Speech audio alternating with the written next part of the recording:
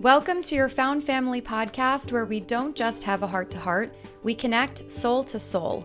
I'm your host, Lizzie, a certified coaching practitioner who found family outside of blood family. In our Found Family, you are accepted and assured that you are not alone. Subscribe and tune in for educational and empowering soul chats with women from all over the world, talking about well-being, personal growth and development, and mental and emotional health. Hey everyone, welcome back to another episode of Found Family. I'm really excited. I have another very special guest with me today, Lindsay, and we're going to be talking about living with agoraphobia and depression. Lindsay Musgrove is a 29-year-old who is currently a peer support specialist working part-time at a local mental health authority. She's also a writer and enjoys philosophy. She wants to bring mental illness not just to the forefront, but also bring the knowledge of lesser, well-understood disorders that are often overlooked. She's a local artist and a cat meme enthusiast. Love that. Hi, Lindsay. Welcome. Hi. It's so good to have you here. And thank you for having me. I appreciate it. Absolutely. And I love what you shared in your bio about bringing the knowledge of lesser well-known disorders, because as you and I had connected on Twitter and we were talking about picking a topic, when you shared agoraphobia, I actually had never heard the term before. So I'm, really excited to just hear from you, hear your story, learn more about it, and be able to spread this awareness. Yes. Perfect. And so the first question is, again, for those of our listeners who might not know, can you share with us what is agoraphobia? So agoraphobia, I think initially people who may know what it is. I think the first thing that comes to their mind is that they're afraid to be around people, thinking that they would be correct to think that it does have an element of social anxiety. Agoraphobia is actually, in definition, it's a disorder, a phobia and a disorder that being in wide open spaces can be really fearful for the person who's going through that and dealing with agoraphobia. I know for me personally, it's being in open spaces in large, let's say a shopping mall or an outdoor festival where there's a lot of people. And that's how it affects me personally is those two situations is like being kind of, how would I describe this?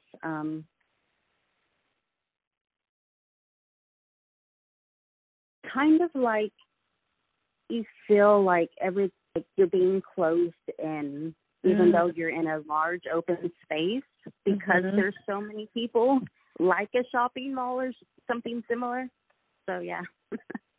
That makes total sense. And I was actually going to ask in terms of, what are some signs or symptoms that, again, for someone who doesn't know what this is, to kind of become self-aware and be mindful of, what they're, going through.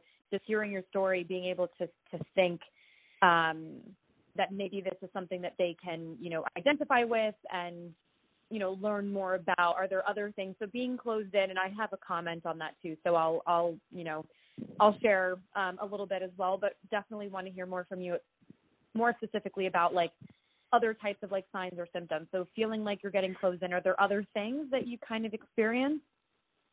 Right. So it's like a whole, there's different names for different phobias, and it's a whole phobia within itself, and it definitely has an element of social anxiety and anxiousness that plays into it. Speaking from my experience, I can tell you one story. I went to I think it was, I want to say 3 or 4 years ago. I went to the state fair here where I live in Texas. And it's the fair, it's like a festival type setting, there's all sorts of things going on, people walking all around you. And I had went into the food court area. And there must have been like hundreds of people just, eating, doing, enjoying the fair. And I was walking through the food court, and I was just thinking, wow, I feel like so nervous right now. And the social anxiety part of that started to play in with, like, is everybody looking at me? Like, it's kind of like a self-conscious, like a fear, and I started to feel like it was so odd because I was just in this wide open space, and it was in an outdoor setting, but I felt like just everything was kind of closing in. And it was just very scary. And I sort of, from that point on, the anxiety got worse to where it was like I had started to have a panic attack. That was actually going to be my follow-up question / comment, is that in the way in which you described it, things specifically that you felt like the walls were closing in, I have suffered from panic attacks since age 5 or 6. I was very, very young when I experienced my first panic attack.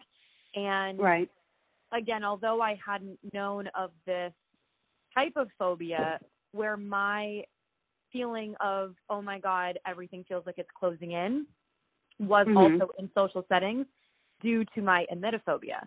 So I had this crippling fear of vomiting. If I smelled it, heard it, saw it, anything, it was just this overwhelming, like the shakes, like my body would get cold, my heart would start racing. I 100%, my throat felt like it was closing, and the walls felt like they were closing in.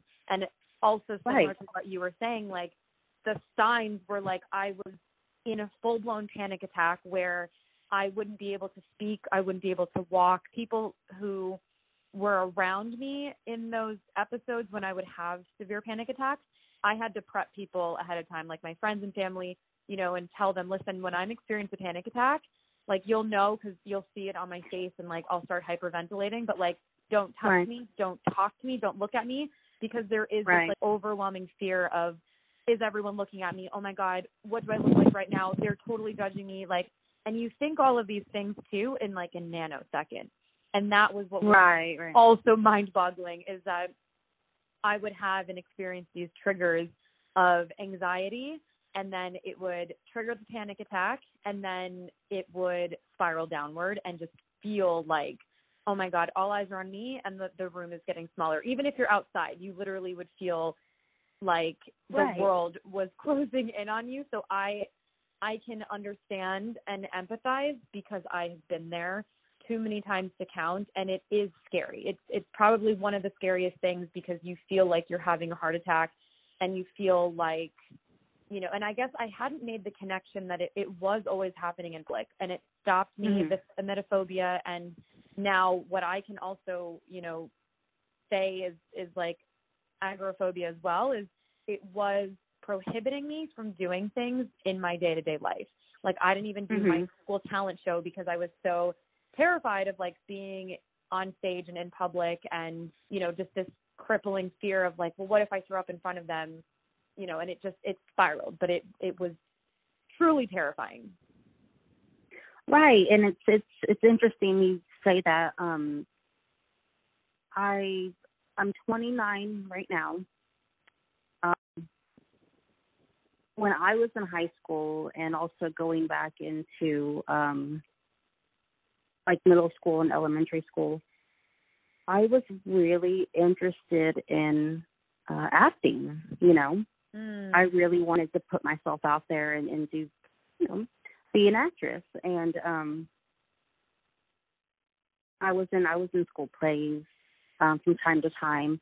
I remember when I was, I want to say 5 or 6 years old. That would have been 1996. I actually, my parents took me to audition to be the next Oscar Mayer Wiener commercial kid. You know. Oh, wow. Yeah. I want to be an Oscar Mayer Wiener. You know. It was something like to that extent. But I remember going to that, and I was put in front of the cameras for the rehearsal, or what would that be called? Like the tryout. And you know, they kind of queued me up, and you know, did the hand motions that I guess they would do to start you off, and I just froze. And you know, I was like 5 or 6 years old, and I actually didn't really want to do the tryout anyway. And my parents, like, literally, they pushed me. And I mean, in some ways, yeah, I could see that is definitely a good thing to help a child, you know, to grow into what they may want to do in life. But at the same time, that was my first real experience when everybody was, you know, kind of staring at me to sing the song, and the cameras were on, and I ended up not saying a word the whole time. And that would have been my first real experience with agoraphobia. Got it. And that actually was that you already answered the question that I was going to ask, as far as, like, you know, if you remembered, like, how old you were when it started. So it sounds like, and I'll actually be turning 29 soon, and when this episode airs, I might already be 29. I'm not sure. I'll have to check my calendar, but so we're happy birthday. Thank you. I appreciate it, and happy belated birthday to you. All right, thank you. I don't know when your birthday was, but happy belated. August. August. Okay, nice. Yeah. So I'll be 30 this year. Oh my gosh, yeah, and I know that, like, my gosh, when that realization comes too, it's like, but in a way, I'm like, you know what though, it's really great to, like, think that, you know, because now as you're saying these things, it's making me remember things from, like, when I was closer to that age too. And as I'm getting older, I'm, like, really honoring my journey, that as hard as these things were to go through, like, it did still shape me. And to think that, like, I actually suffered from, well, yes, the anxieties, but I also have hyperhidrosis, which I don't think I've talked about this on, like, any episode or any social yet, but basically it means that I have hyperactive glands, and I had to get surgery to stop my hands from sweating, because they would, you know, get swollen and hurt and enable me to do certain things. And my parents took me to something similar as a young person as well. And so it was like the emetophobia with, you know, now I can identify it as being, like, you know, agoraphobia, as well as the hyperhidrosis. I also kind of froze. It was like do you remember Mudd? MUDD? It was like a clothing line. Right, I do, actually. Okay, so that was something that my parents brought me to, because in a similar way, like, my like true essence is this, like, you know, fun, outgoing, like, person who just, like, really wants to be, like, in the center stage. And all of these phobias, and, like, you know, having lived with OCD forever, like, this disorder just, like, enabled me at that time from doing things, because I didn't know what to do to help myself. And I also, like, the thing that I'll never forget was that the person, like, went to go shake my hand, and because I was sweating so badly and I was so nervous about that, I, like, shoved my hand into my jacket and gave him my fist, and, like, didn't actually shake his hand. And I'll never forget that experience because I remember being so mortified, even at that age. I must have been like maybe 9 or something. So like, it's kind of crazy just, you know, hearing the similarities and like, we're, you know, again, I'm similar in age, and it's like, it seemed like we both kind of were going through similar things at similar ages even then. Right. So I just find that fascinating because, you know, for a child to be going through so much at such a young age, it's just like wild to me. Right. Yeah. And yeah, definitely, like, just in general, living with mental health issues goes far back into my life. And it seems, you know, getting slightly off topic, it seems as that when I had gotten older, you know, growing into a teenager and then in my early 20s, it seemed as if things were getting worse, actually. At this point in my life right now, I'm actually in a recovery, you know, I don't want to call it a recovery phase, even though, you know, having episodes and such could happen again. It's more like, I guess you would call it a recovery stage. Agreed. And what an empowering self-awareness you just had. I really honor that. That's awesome. Well, thank you. Yeah, of course. And that is so beautiful. And part of what I was going to ask you as well is, like, you know, what is life like now living with it? And you sort of helped, you already kind of answered that question, but is there anything else that you would like to add that, again, might help our listeners to get sort of this window to look into of, you know, what life is like for you now? Well, okay, so I live with actually multiple disorders, agoraphobia being one, depression, anxiety, and as I think what I consider in my mind to be like the real, like, heavyweight for me would be that I live with schizoaffective disorder, which is it's on the schizophrenia spectrum of disorders. And what's so interesting is that all of that stuff actually ties in within each other. You know, living with schizoaffective, it comes with psychosis. You think about paranoia, and then you think about how anxiety plays into that, and then you think about how agoraphobia plays into that. And you know, I've always have been like a shy person and someone who's been, I would say, quite afraid of people. And then it's like to get older and see like this, you know, it's not just, you know, a shyness, like it's an actual issue that I'm dealing with. It helps me to deal with and try to put together a personal solution for myself in order to overcome the feelings and the symptoms, the emotions, any way you want to say it. The fact that there is a label there is sort of like not just, let's say, the doctors, but it's also like other people have kind of pretty much acknowledged that, hey, you know, this isn't just a shy phase that you went through in high school or as a kid, or this isn't just,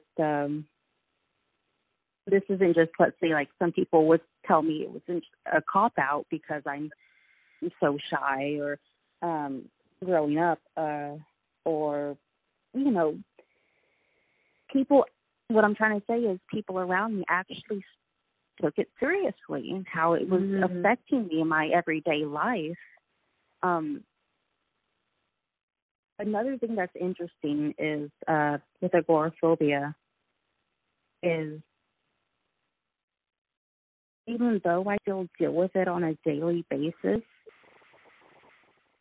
one of the biggest things in my life that I've had to learn going into the recovery stage of life is how to, I'm not going to say how to face my fears. I think that's the wrong thing to say. I think the way I should say it is how to find the strength to face my fears. Because there is a step before facing your fears, in my opinion. There is having to find the ability to say, am I going to be able to do this? Not just can I do this, but am I going to be able to do this? It's everything is a process, you know. So yeah. Yeah. Wow, there's so many things that you just said that just like gave me like the chills in the best way possible, and I want to just like take a moment to like really honor this conversation. And this right here is why I call these conversations soul chats, is because it's like my soul talking to your soul, getting deep. Like, this is beautiful. Right. And this to me is like one of the most like meaningful things of life, is being able to really see each other in this light, you know, like in a way that's so raw and so vulnerable and just like so real. I really just like feel led to take a moment right now to acknowledge like what you shared about the word like acknowledgement, because the way that you just phrased it, saying that, you know, when you are able to put a name to something, it's like a feeling of acknowledgement that what you're experiencing is valid and has, you know, reasoning.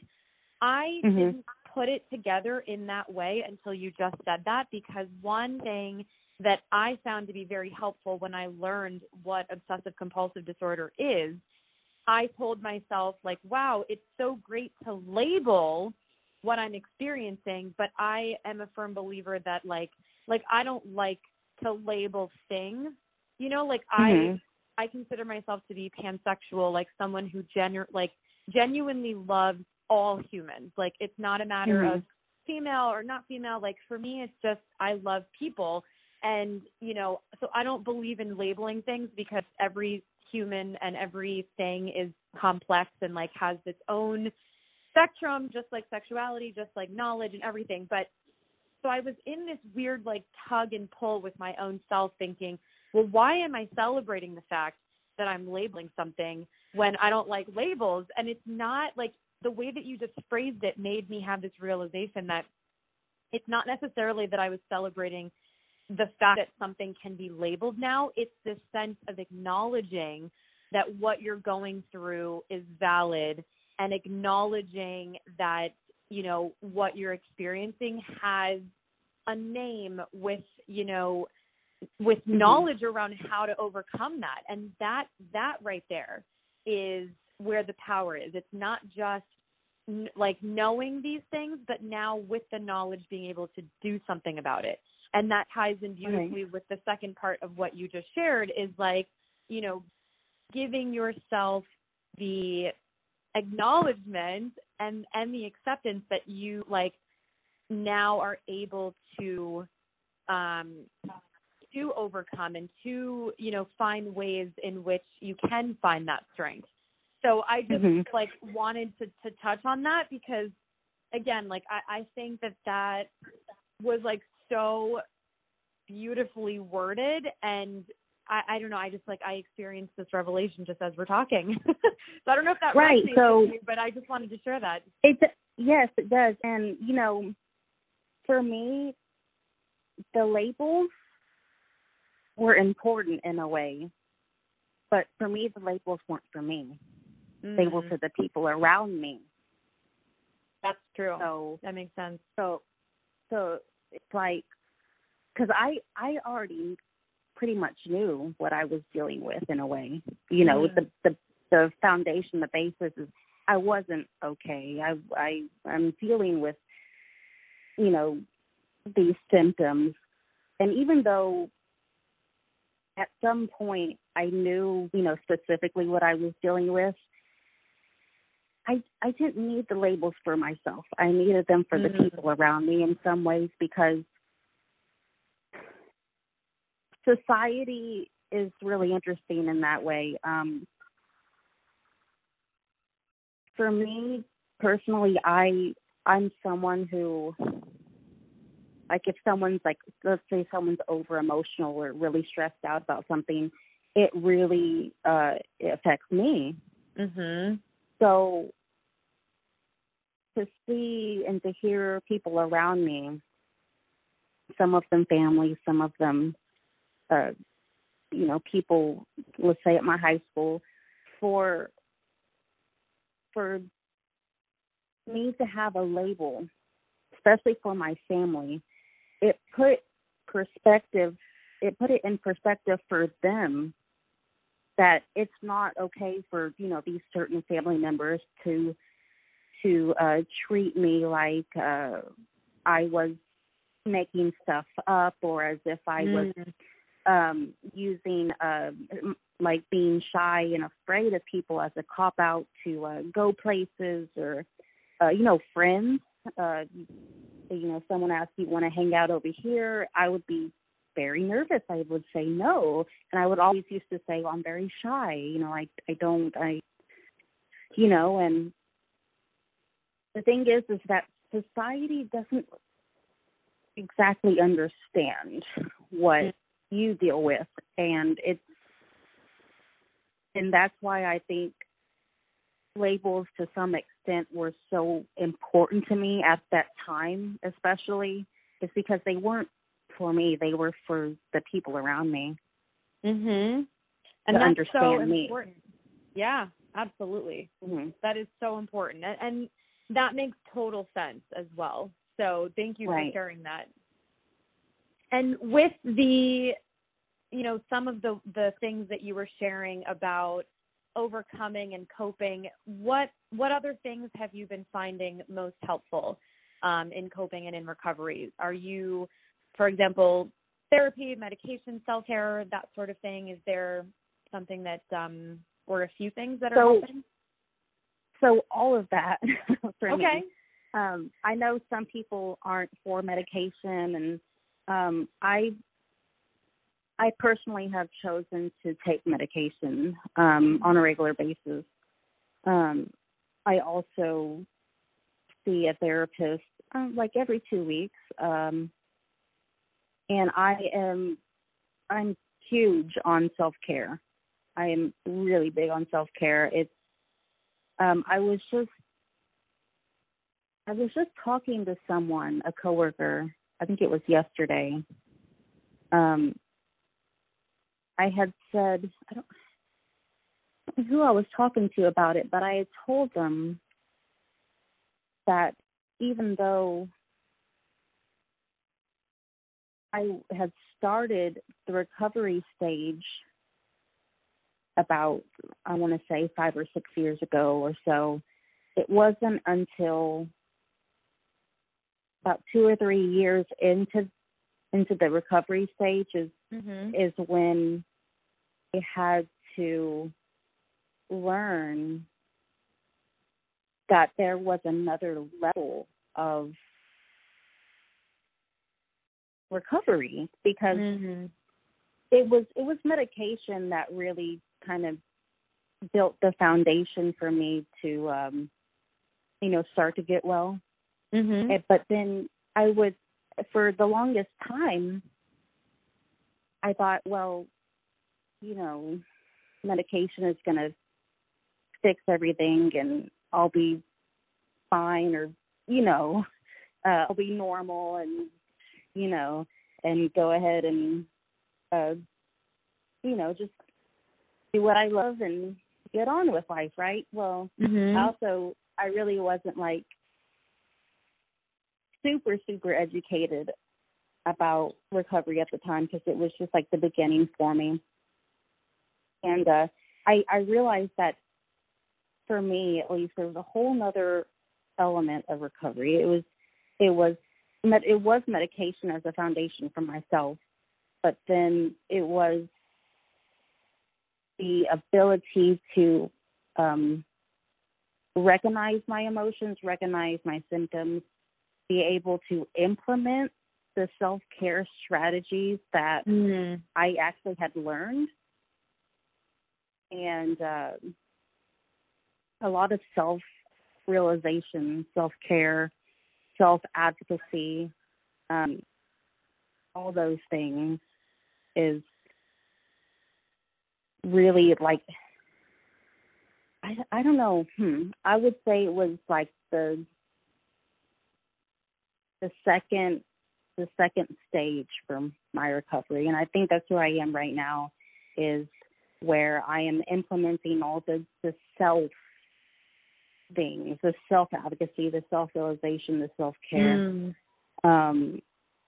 the building up, trying to better my self-esteem, all the inner things that medicine, doesn't touch.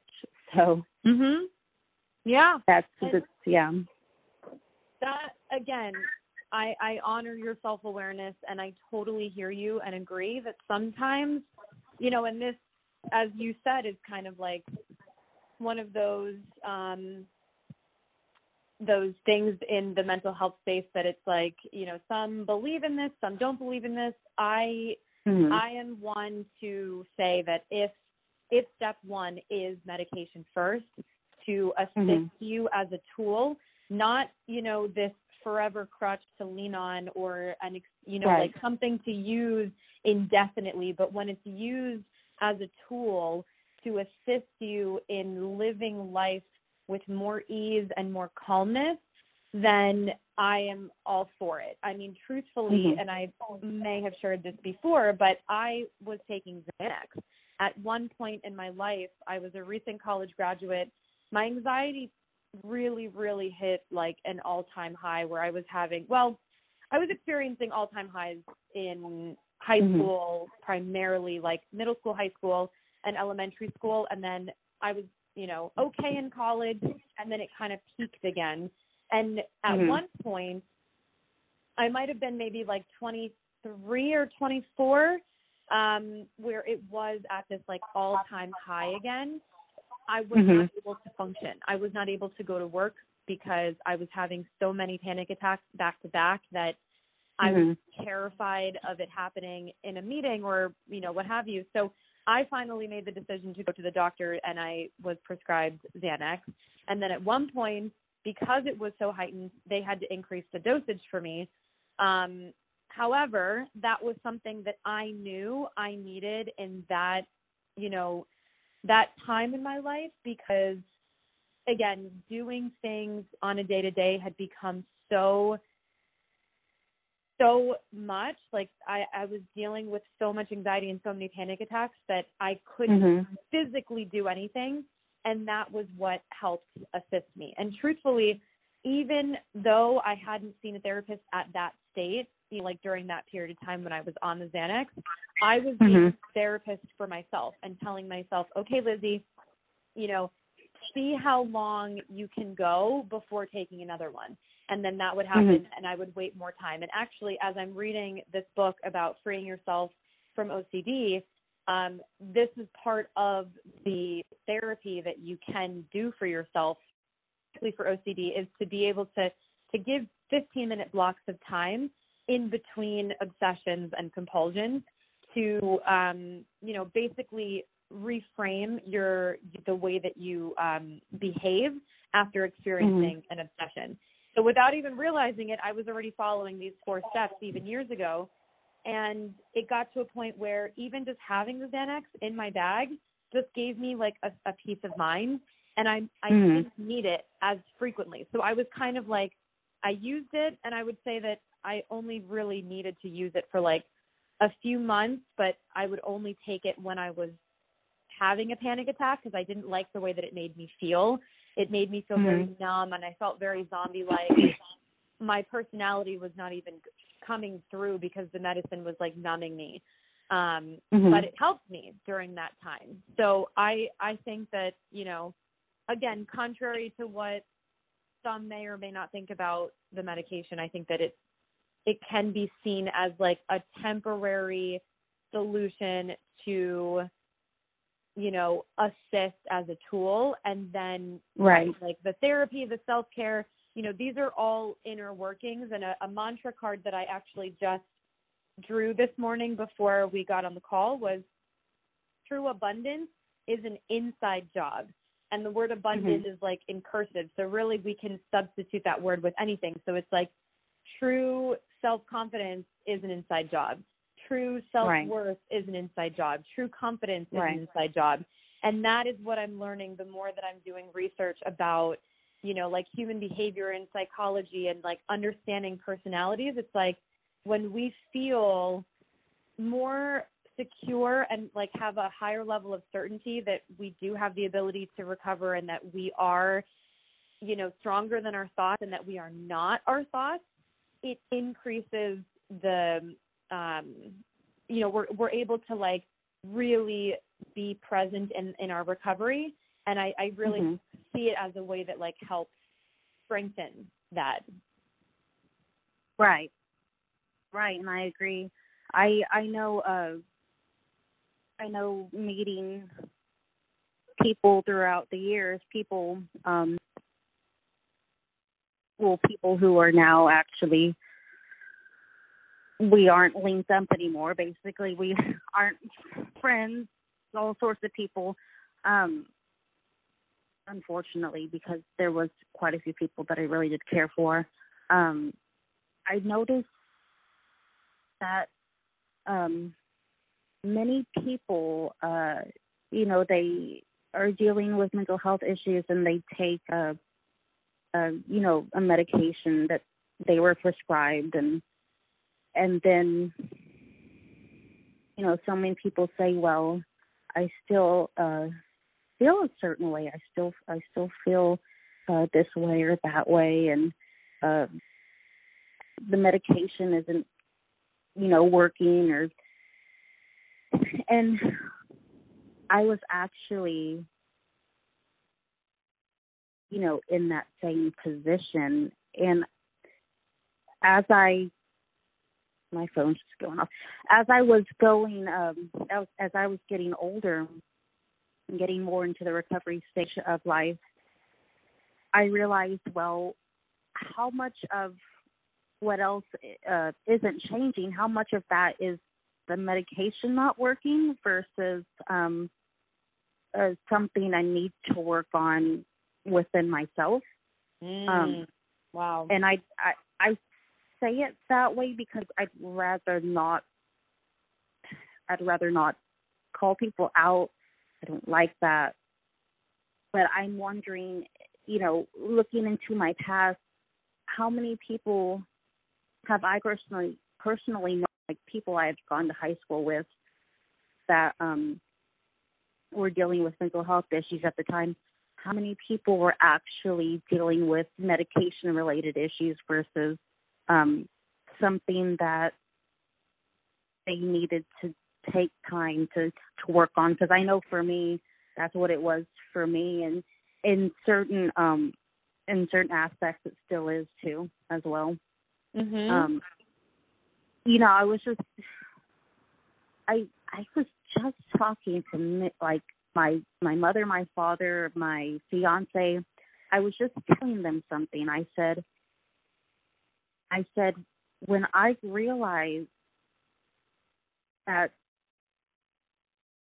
the agoraphobia and the fear of people when I realized the way it was holding me back from doing so many things and being in so many opportunities, I was just like absolutely flabbergasted. I was like, wow, like, because you always hear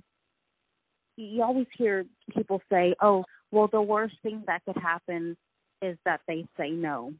And it seems so cliche.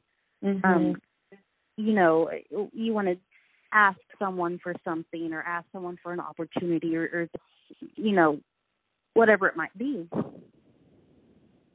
I had just recently came to the conclusion, in which I believe is a conclusion, is that it isn't so much that phrase is the worst they could say is no. It isn't so much that the worst that they can say is actually physically say no. It's that even though you are putting yourself out there, the fact that even as how afraid you are of the situation or the outcome, the fact that you put yourself out there and the word no is just a word, and you realize that after they say no, if they say no, that doesn't you know, hinder you. It may make you feel bad. It may make you feel really bad. But the fact that you put yourself out there, and the worst that really did happen was they physically said no, and then you move upon that point and keep going, it's such a freeing feeling.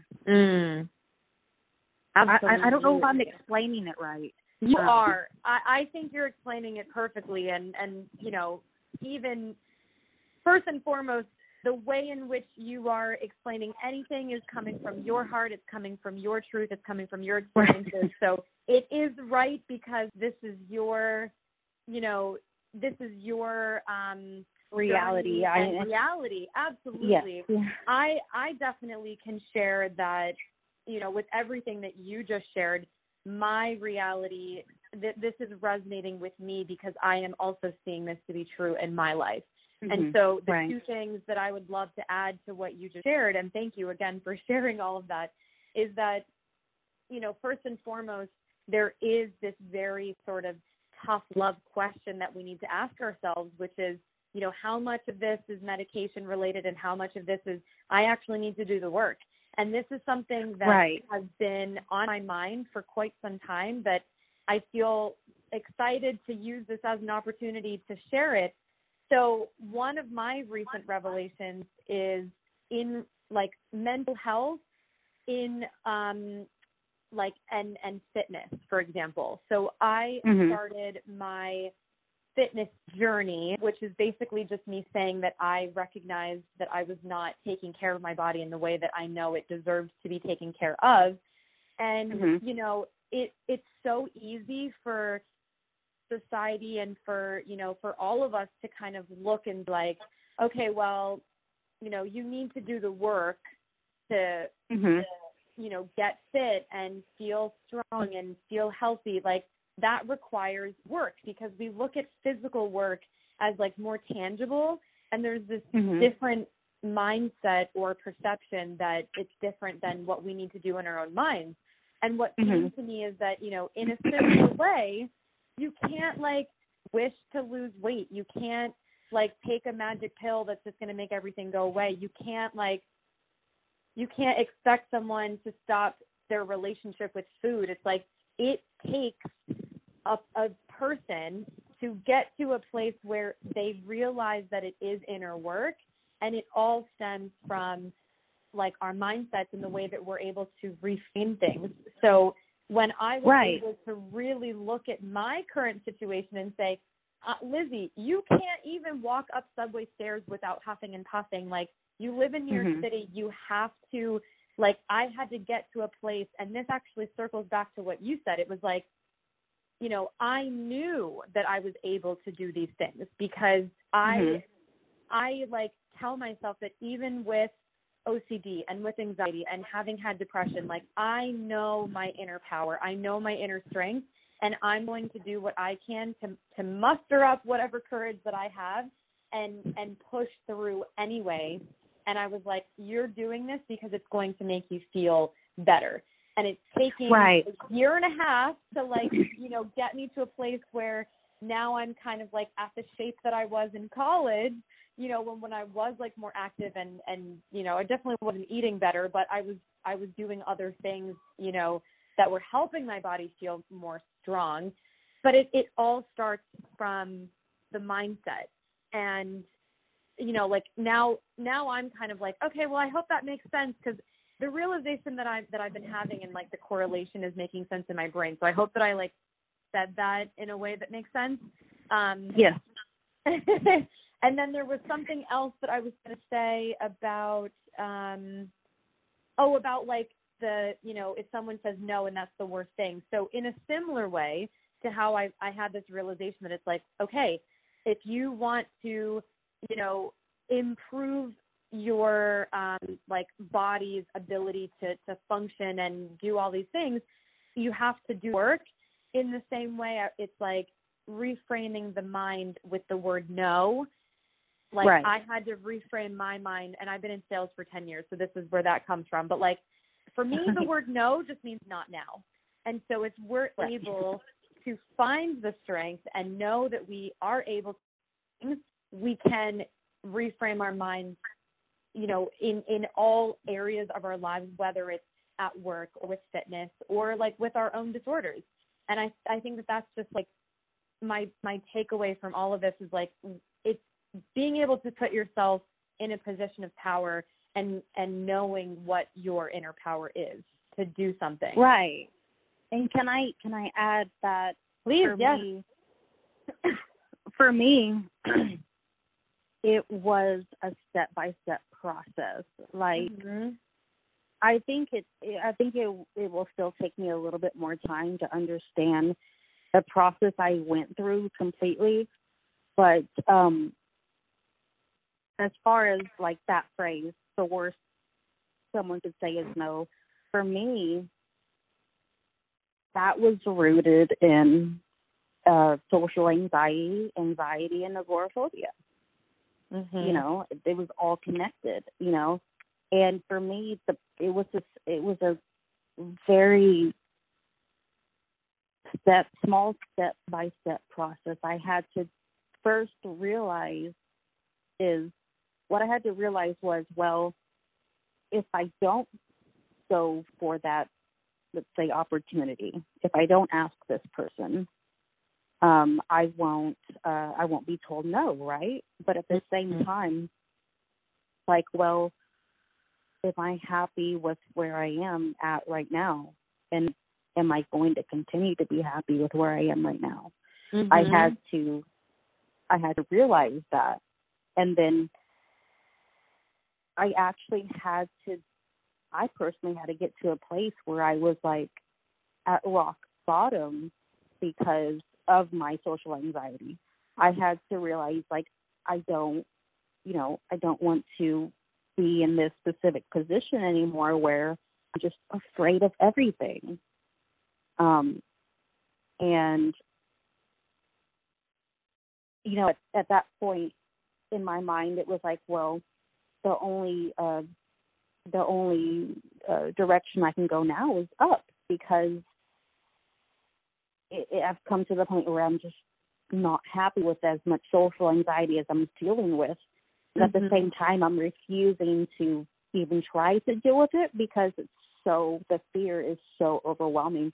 But yeah, it got to that point where I was like, I'm not happy just, you know, being in my house all the time, you know, because I'm so afraid of people.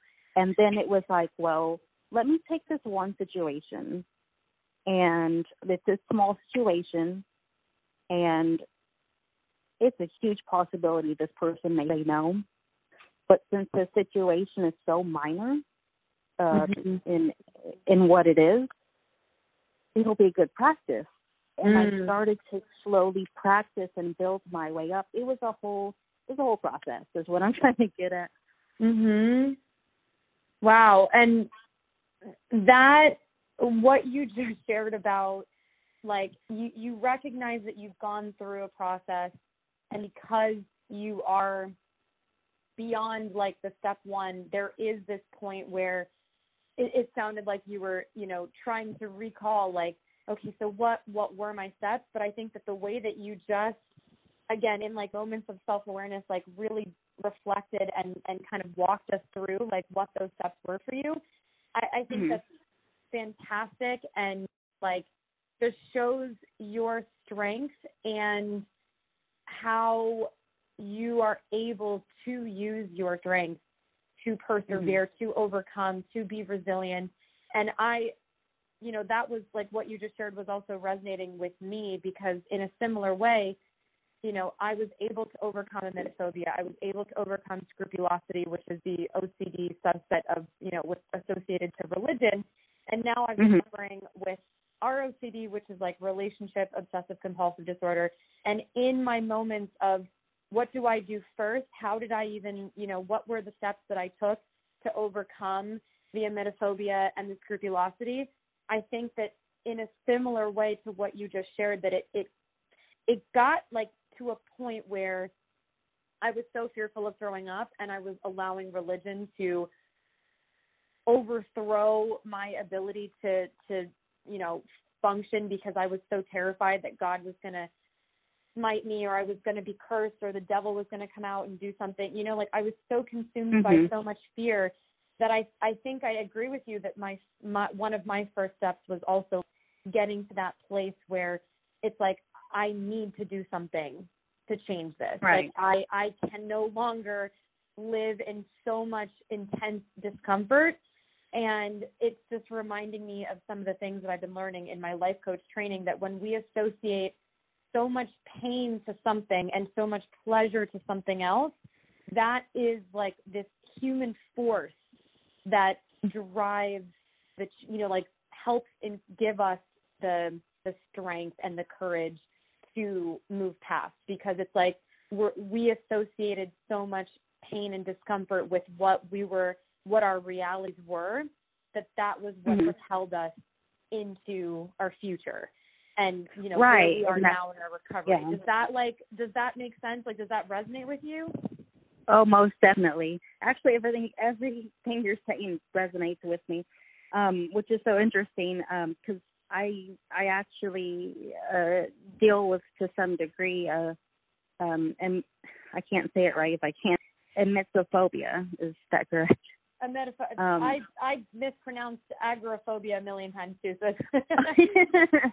and religious issues myself as well, and I actually deal with trichotillomania, which is when you it's a disorder where you pull out your hair, and I pull out my eyebrows and eyelashes, and I've been doing that since I was 9 years old, and that's around the time my anxiety, had started to just build up and get worse, and that's so interesting. I just see so much in common with you. Me too. And this is also like, in addition to what I shared about the soul chats, like this is the other pillar to Found Family Podcast, is giving people the safe space to talk and feel heard and feel understood. It's like, right. We have found family in one another, and we feel that we like truly understand the other and what we're going through. And like, that is like my mission, is like to use this platform as a way to help people feel like you're surrounded by people who understand you, who get you, and who can relate to you. Like we all find our own common denominators. So that's beautiful. And I'm so grateful to hear that, and so glad to hear that. And I agree. Like I see so many similarities, and I feel like we could keep talking, about so many topics. So I would love to have could go on, yeah. I would love to like have you on Found Family again. And as we're, basically at an hour already, I'm like blown away. The one final question that I think again would just be like the extra cherry on top of this awesome conversation is, do you have any advice, or is there anything that, someone who is struggling with agoraphobia right now could do today to really, like, you know, step into their recovery and just like feel empowered to take a step? Mm-hmm. I would say, I would definitely say take that small step. But before you take that small step, have some sort of way that you can come to a self-realization of what it would take for you to take that small step just to begin with. So, like, for me, it is like talking with people in a deeper sense, or writing. I love to write, and or creating some sort of art, watching a meaningful movie, something that will help you pull yourself into the realization of, am I ready to take this first step? That's beautiful. Yeah, I totally agree. I'm going to end on that note because there's so much truth and power in that, and I definitely want to encourage everyone who's listening to do exactly that. So thank you so much again, Lindsay. I will have all. Thank you for having me. Of course. I'm going to have all the links to all of your social media in the description of this podcast. You can find Lindsay on Twitter. And are there other sites that you'd like to share?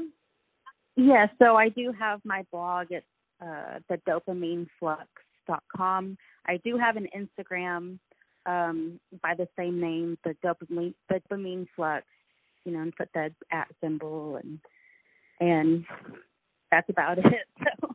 Great. That's perfect. Yep. And again, I'll have all of the links shared in the description of this episode. And Lindsay, thank you again so much. This was such an incredible soul chat. Thank you so much. I really appreciate it. Of course. Thank you. All right. Thank you.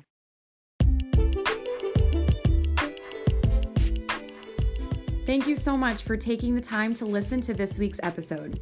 Be sure to hit that subscribe button and tune in next week for a new topic. To help spread the good vibes, please share this episode with friends and family, or if you share on social, be sure to tag me @Coach Lizzie.